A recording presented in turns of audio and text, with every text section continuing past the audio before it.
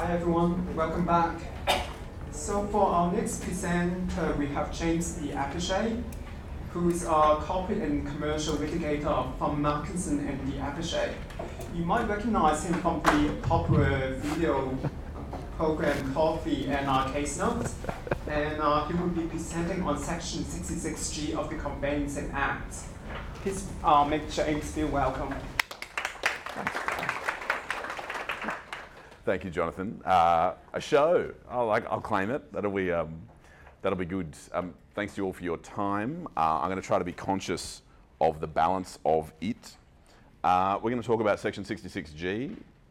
It's going to be a little bit boring at the start, and it'll get more interesting as we work through it. I think the paper I'm speaking from is the final one in your booklet with the font that's probably poorly chosen, but I guess that's a battle we can fight another day.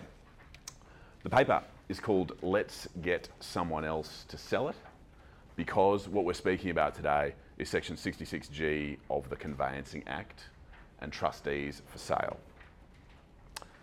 So what we're talking about is co-owners at war. And as I say in the paper, many lawyers' fortunes have been built on those 3 and a bit words. And we can imagine why if we take a little bit of time reflecting on it. Because if you find yourself owning a piece of property along with someone else and you two don't agree on the best use that property ought to be put to, that problem can seem intractable. It can seem impossible. It can seem like there's no escape for you and your co-owner. And what Section 66G offers, and Section 36A, if there are any chattels involved, offers is an opportunity for those co-owners to cash out those interests. Co-owners at war and how you are going to solve it in your practice, that's the thrust of today's discussion. So if we think about the sorts of co-owners that find themselves at war, that find themselves in a disagreement about how the land, how the real property ought to be best managed, best applied, best dealt with, we sort of bump into a number of types. We've got a couple who may have been married or perhaps formally married. We've got beneficiaries of an estate who perhaps don't see eye to eye on the way that the land ought to be dealt with. We've often got commercial people who may have purchased the land with a view to dealing with it in some way, and over time that commercial purpose or that agreement has fallen away. And as we find in a couple of slightly sad scenarios that we're going to work through today, there are a few mothers and sons involved, and so we'll come to that too. The structure of today's talk is we're going to dive into the nuts and bolts of the law first. So we're going to get a little bit bored, and it's going to be a little bit ugly, a little bit crunchy.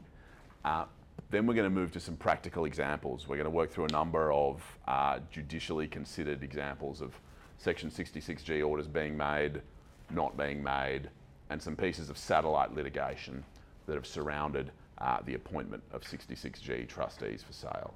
So start with the law, then we're going to do some examples, and then we're going to have some chat. We're going to have a chat about some practical strategies that you can use in your practice to empower you when you're advising clients who might find themselves in a 66G flavoured situation. Law, examples, suggestions. Hopefully it'll work. But is it 115 or 130? Is it 115? But that's fine to go through. We'll see how we go. So, a 66G order, the impact of it is serious. What happens? Legal ownership. So we can cast back to second year uni, I think, trust and property. Legal ownership. Legal ownership as far as whatever the Lands Titles Office is called now. As a litigator, it's not something land registry, LRS, yeah, great, that. Whatever that is, or whatever it'll be called tomorrow.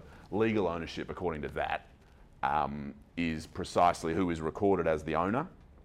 And that is, as we all know, distinct from beneficial ownership of property. So in the case of a piece of real property held on trust, according to the registry, whatever, the legal owner will be the trustee, and according to, let's say, the testator's will, or according to the SMSF trust deed, or according to the Section 66G orders, the beneficiaries of the trust will be the beneficial owners of that real property. Trust law in 30 seconds. So what does a Section 66G order do? It appoints a new legal owner. It appoints different parties to become legal owners of the property and converts those former legal owners' interests into beneficial interests as trustees. The mechanic, especially when it's explained poorly, is a little bit crunchy, so let's just make sure we're all grounded. A 66G order in relation to a piece of property appoints new legal owners and converts those former legal owners into beneficiaries of a trust.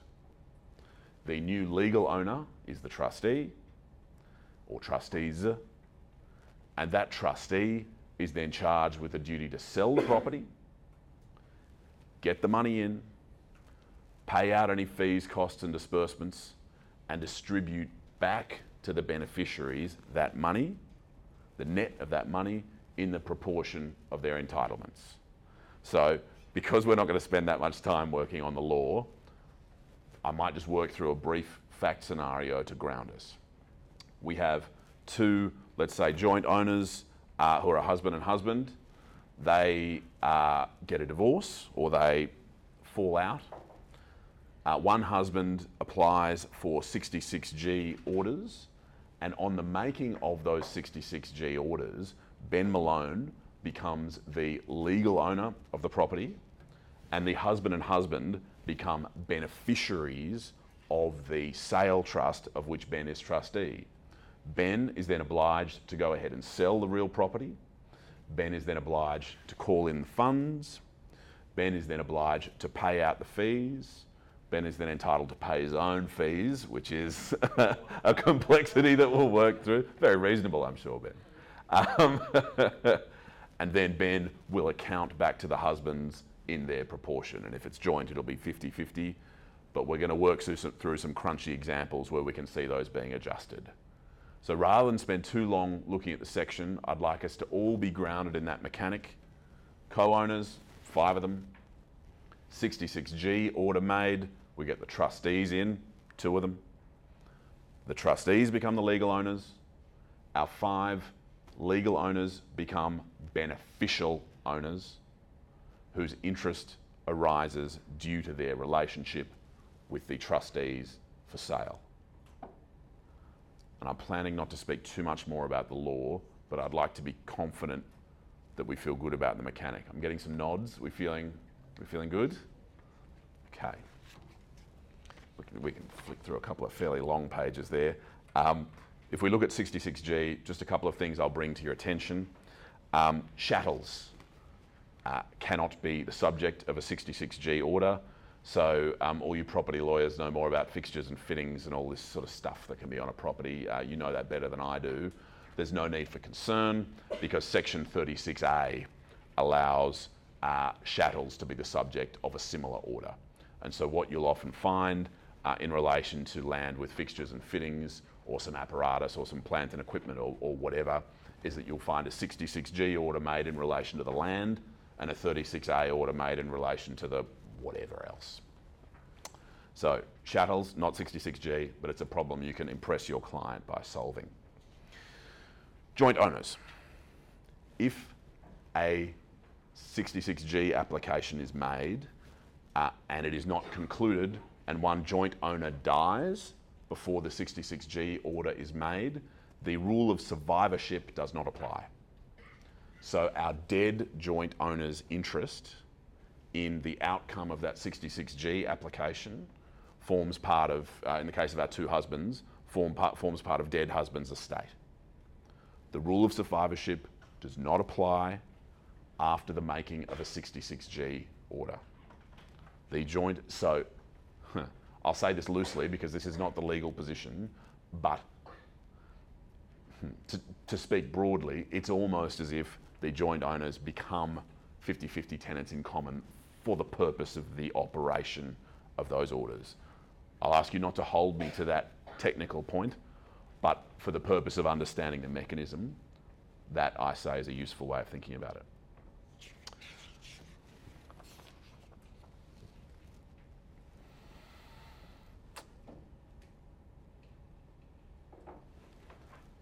The other fundamental point I'd like us to take from our very short review of the law is that a 66G order may be made more or less as of right. A properly prepared 66G application will succeed. It will have supremely strong prospects. And the basis of hardship or unfairness are not really sufficient to resist an order. And we're going to go through some examples to put some meat on this, so there's no need to be too concerned. This is the hard bit, and we're speeding through the hard bit. So if it feels a bit fuzzy, don't worry. We're going to get there. We'll sort it out. Let me repeat that though. A 66G order will be made more or less as of right. So we take our two husbands. One husband says, I want 66G orders. The other husband says, this is my childhood home and I've lived here all my life and we're trying to raise the kids and I don't know what I'm going to do and here's my difficult financial position. Irrelevant. The basis of hardship or unfairness is not enough to resist a 66G application. Properly prepared and made on behalf of a co-owner, your application has very strong prospects of success. The 66G orders will be made more or less as of right. They're going to happen.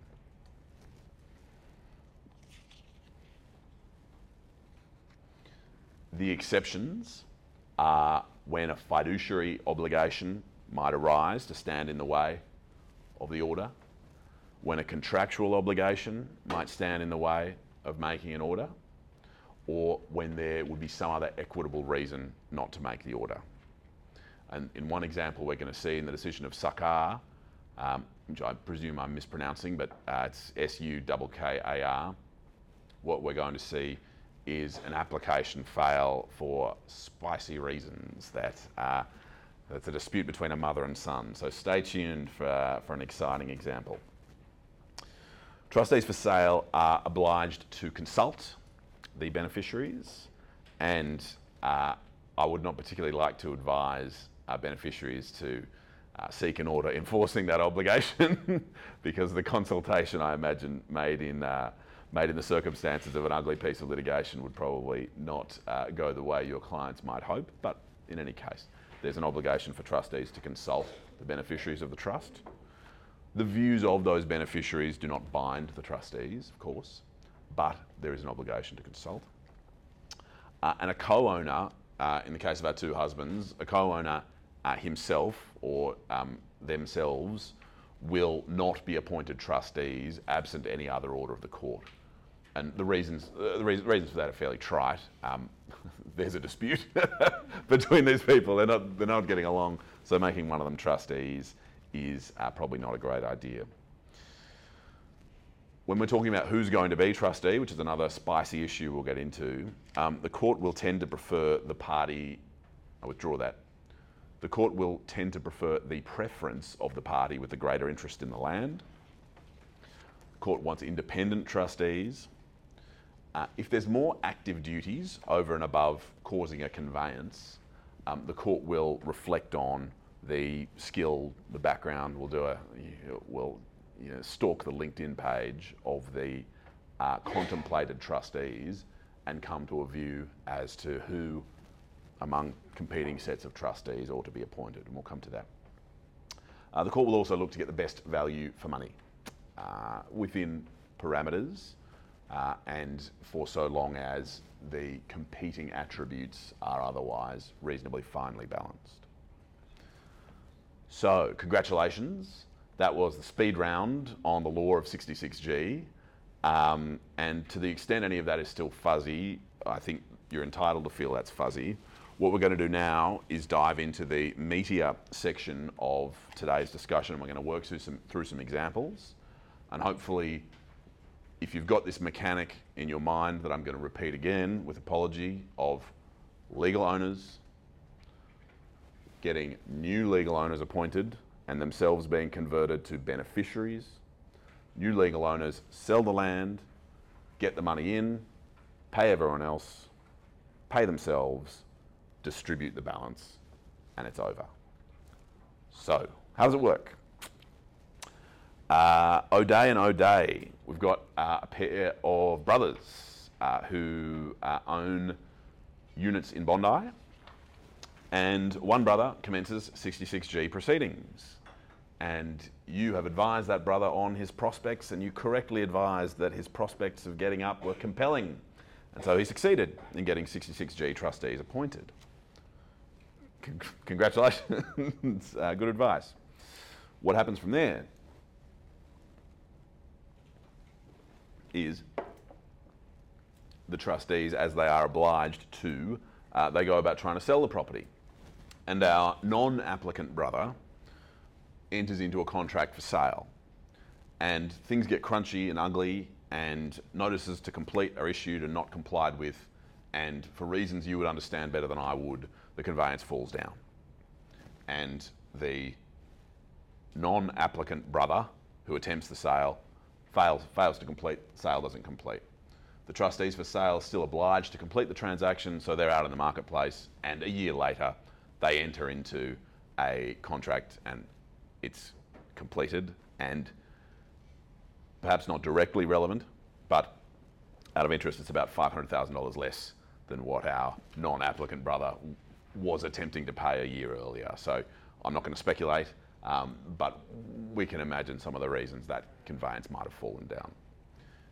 In any case, what I should say for completeness is that our applicant brother died during the litigation.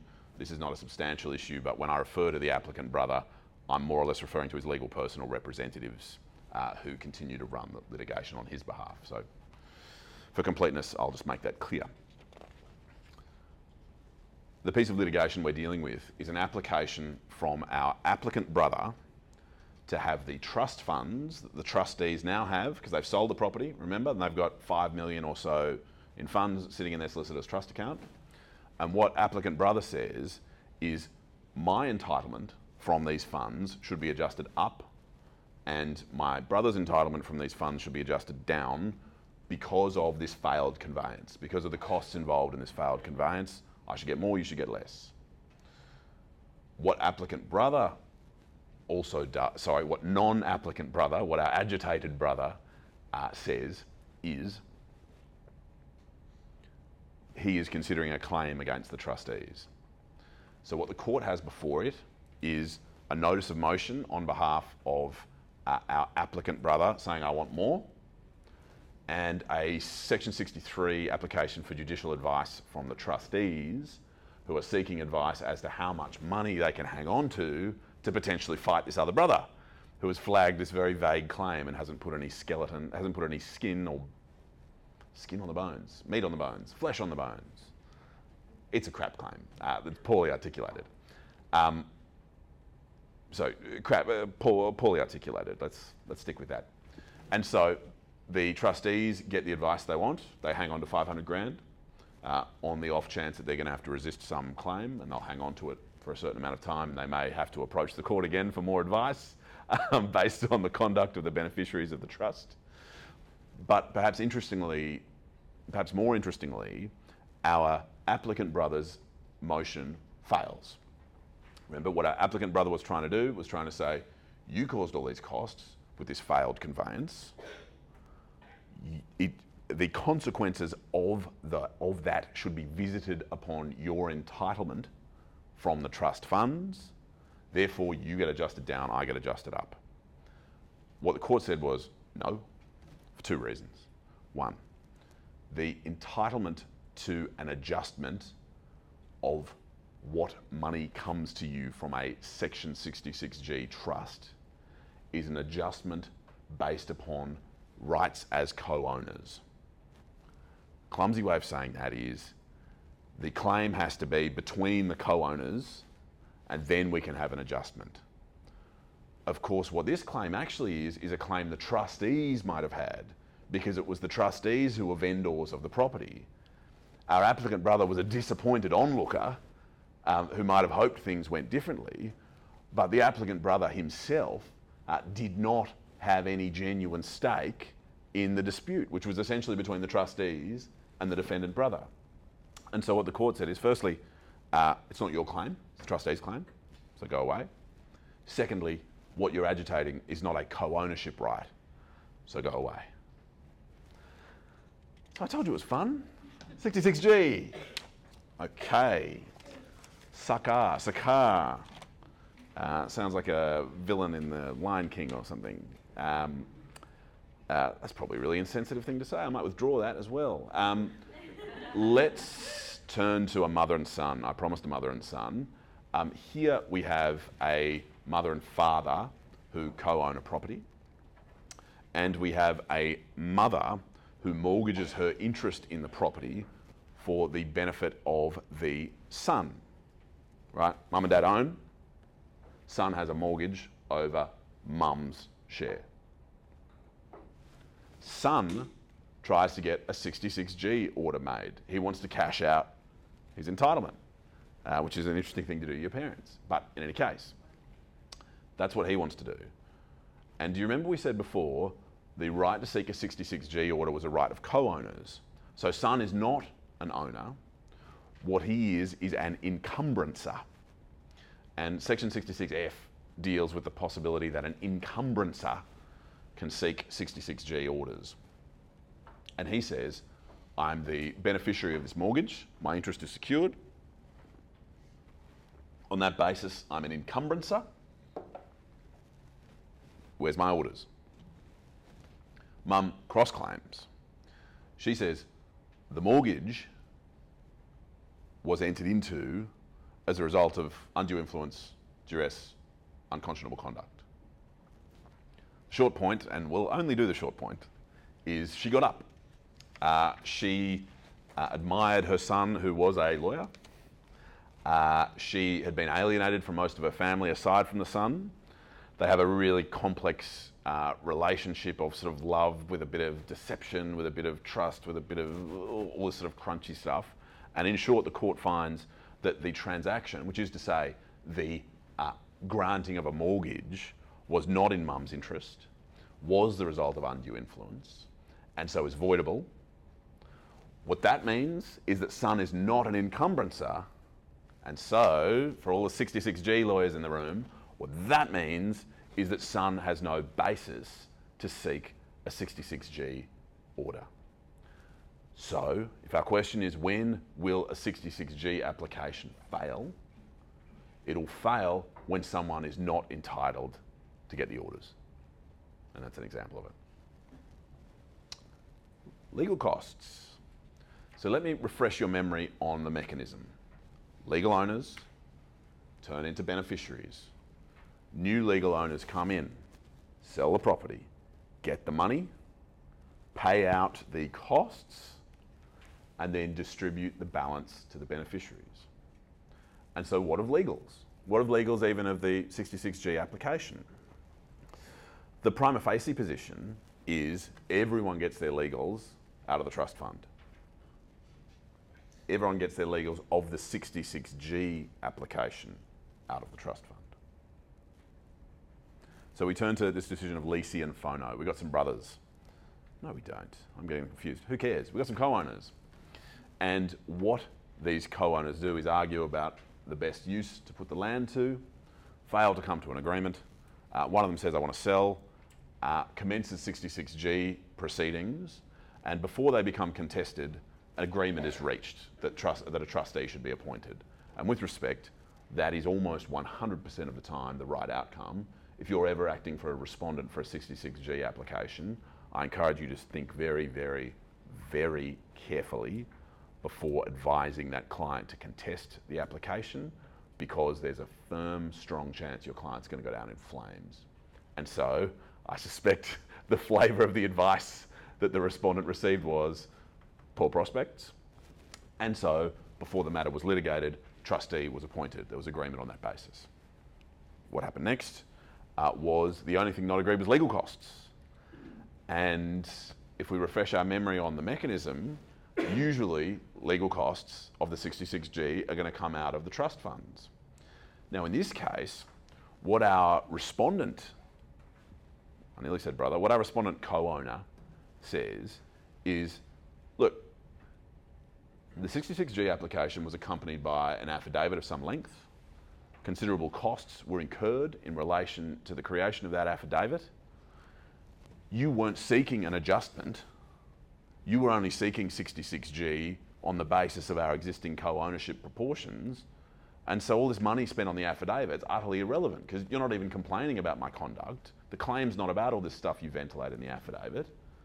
So the cost of that affidavit should not be visited on the trust. Each party should bear their own. And the short point is that argument was successful. And so it's a bit of a cautionary tale for your agitated and upset 66G client who says, I want to tell my life story family provision claim style in my affidavit. And you may well say, well, no, hang on, let's just prove you're the owner. let's just annex the 2 letters you've sent off saying I want to sell. Let's just annex the email of, your brother telling you to fuck off. And let's keep it to 3 pages if we can and see how we go.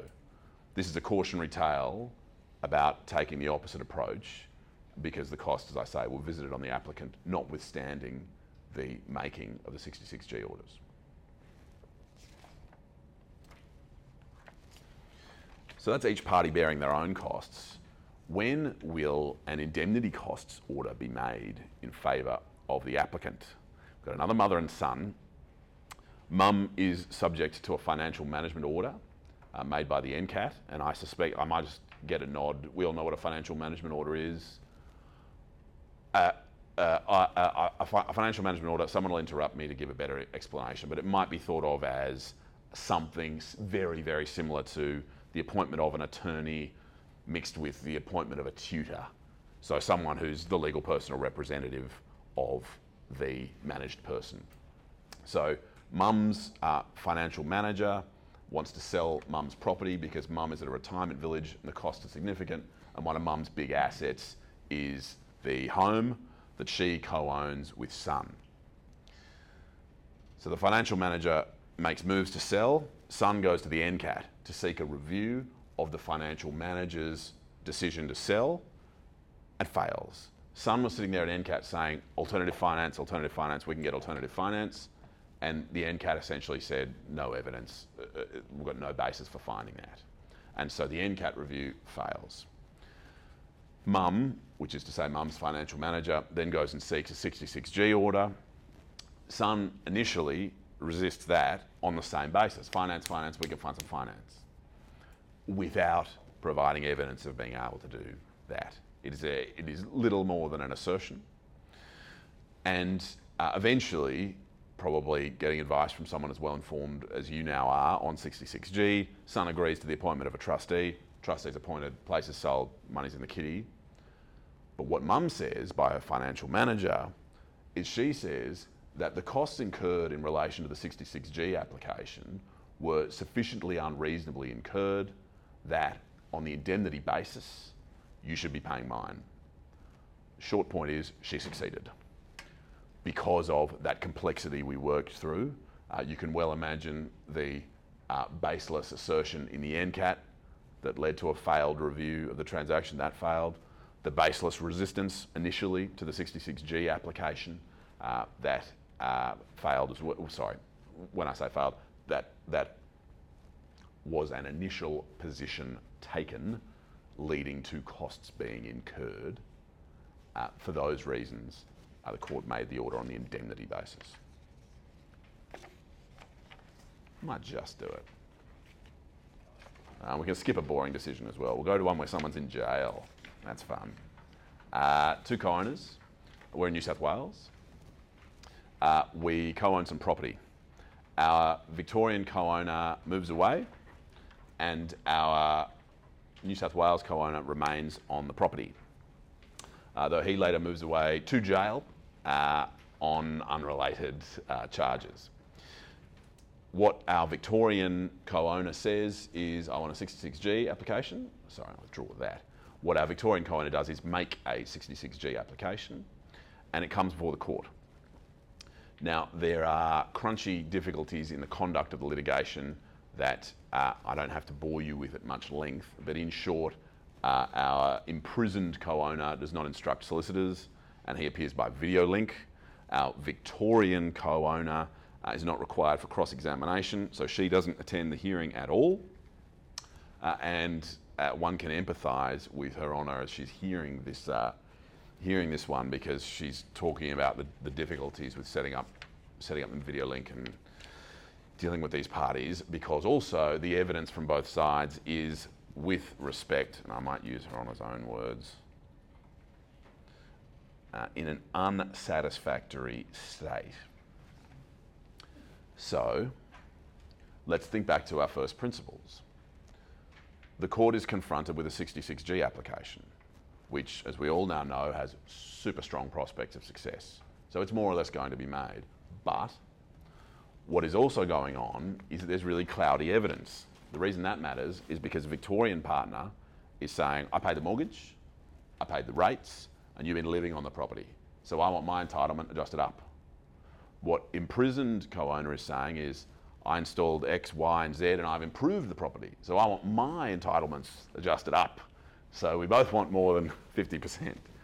And so in a situation where the evidence is in an unsatisfactory state, the court is forced to consider, well, what orders are we meant to make here? How are we meant to come to a proportion? Are we just going to make a decision and go, 55-45?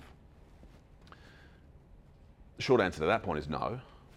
The longer answer is the orders are made appointing the trustees, but the question of the contest about entitlements, which is normally one of the hot areas for dispute when you're making a 66G application, that's kicked down, the can is kicked down the road, and that's left for another day. And so here, the 66G orders are made, trustees are put in place to go off and do their work, sell it, get the money in, etc. And the contest about whose entitlement gets adjusted up or down is saved for another day. We're doing well. We're going to make it. It's good. You guys are doing well. It's good. So who should be the trustees for the sale of diamonds? Now, I want to focus on two parts of that. Who, the word who, and the word diamonds. And I'm going to refresh your memory on things you've learned. Firstly, diamonds, who cares? Because you know enough about Section 36A of the Conveyancing Act now to know that trustees for sale can be appointed in respect of chattels. And so here we have trustee, I'll withdraw that. Here we have an application for the appointment of trustees in respect of very valuable property and apartments over there in inner eastern Sydney and all sorts of other stuff, including some wildly valuable jewellery. And for anyone who's ever bought jewellery, apparently it's monstrously difficult to value. And I might disclose here that we acted for the trustees for sale in this one who were eventually appointed. And so when I say jewellery is monstrously hard to value, there's an element of fatigue or grumpiness in my voice. You can take it from me that jewellery is very difficult to value. So let's just put a tick in the 36A box, which is to say, don't fret if you find a client who's in dispute, who is a co-owner of something other than land. You can advise on that 66G application, and you can roll it up with an application about chattels as well, pursuant to 36A. So congrats, you know that now. Who was the other issue I wanted to bring to your attention. Here we had a broad agreement that the 66G orders should be made because everyone's properly advised and everyone knows, well, of course, you've got to make the 66G orders, it's going to happen. The question of who would it be? Two competing duos were presented. One competing duo might be referred to as insolvency or external administration experts, partners at wherever, and that's great. Someone wants external administration done, who do you get? You go get a partner from wherever. Great, congratulations. The competing partners were perhaps less obvious, but a little more bespoke. They were what might be called property experts, and they had a few decades experience in real estate and were on boards of this and directors of that and shareholders and this, that and the other. And they might be properly thought of as leading real estate experts in the country. And so the court was forced to form a view as to which appointment would be more in the interests of the beneficiaries of the trust. they had to consider, right, external administration experts, they do this every day, come in, they own it, bring in some money, got to sort it out with stakeholders, et cetera, versus the appointment of what might be thought of as property experts. And the court referred to it as sort of an apples and oranges sort of comparison and looked at charge-out rates, and then there were undertakings made that one set of trustees would undertake to not charge more than the other set of trustees, and it all became a bit exciting. But what the court said was that it was a finely balanced decision, and in short went with the property experts. Without disrespect, I think it's possible to say that the alternative decision might well have been made on a different day of the week. But the reason I say this judgment is of interest is that the possibility of taking a bit of a bespoke approach to the assets that might form the subject of the 66G trust is one that would be in your client's best interest to bear in mind when you're reflecting on the possibility of this stuff becoming relevant.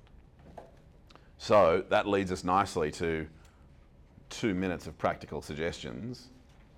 What have we learned?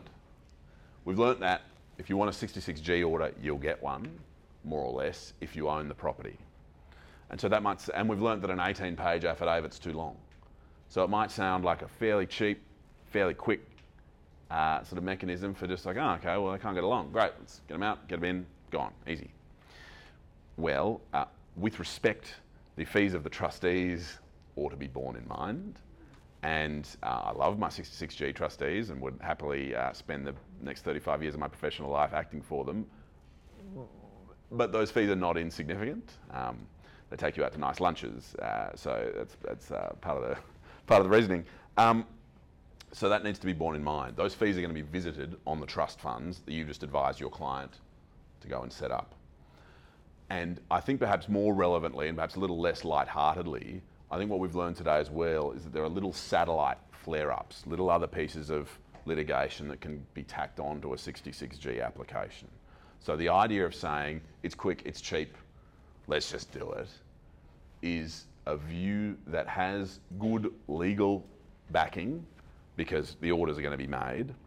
But I think there's value in having a strategic reflection on whether it is truly in your client's interests to dive down this particular rabbit hole. And I think that's an open question and one that allows you to really ease in and be a trusted advisor to your client to say, hey, look, let's have a real proper think about this. Get them to agree. What should the agreement have? Buy-sell mechanism, an agreed valuation method, perhaps a business plan, depending on how the property is going to be used. And then just a couple of other suggestions. This is a bit of an insolvency sort of perspective or a bit of a corporate kind of perspective. We often see disputes with co-owners who are also partners or who are also shareholders or who are also directors of something.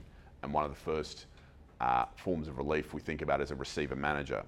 Now, without disrespect to anyone engaged in that field, I think there's an available view that says a trustee for sale, a 66G appointment, rather than the appointment of a receiver manager, might be more cost effective because the job of the trustee for sale is to go in, sell it, get the money.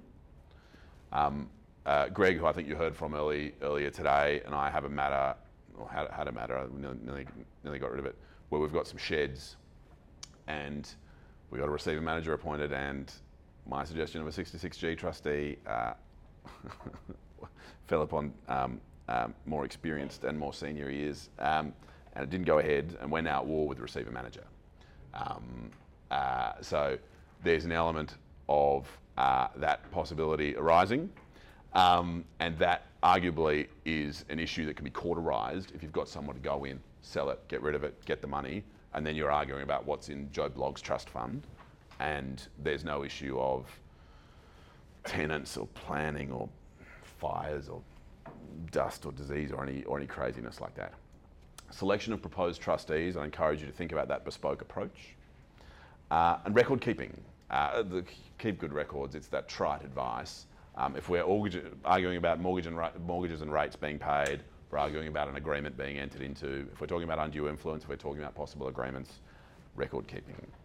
So, to close, I'd like to congratulate you all on getting on top of the law, which was the first phase of our discussion today, the law of 66G, legal owners to beneficiaries, new legal owners in, sell it, money in, money out. We then worked through a number of examples, and what I hope you took from those examples was a bit of an understanding of the complexities that can come with a Section 66G. And then I hope we left with just a couple of tiny little ideas of how 66G might look in your practice. And while it might be something where you might pick up the phone Monday morning and say, hey, guess what? We're gonna make this application. Firstly, if you're conflicted out, you know where to find me. But secondly, I think there's space for a bit of commercial reflection on the role that a 66G application might play in your client's locker. Thanks for your time.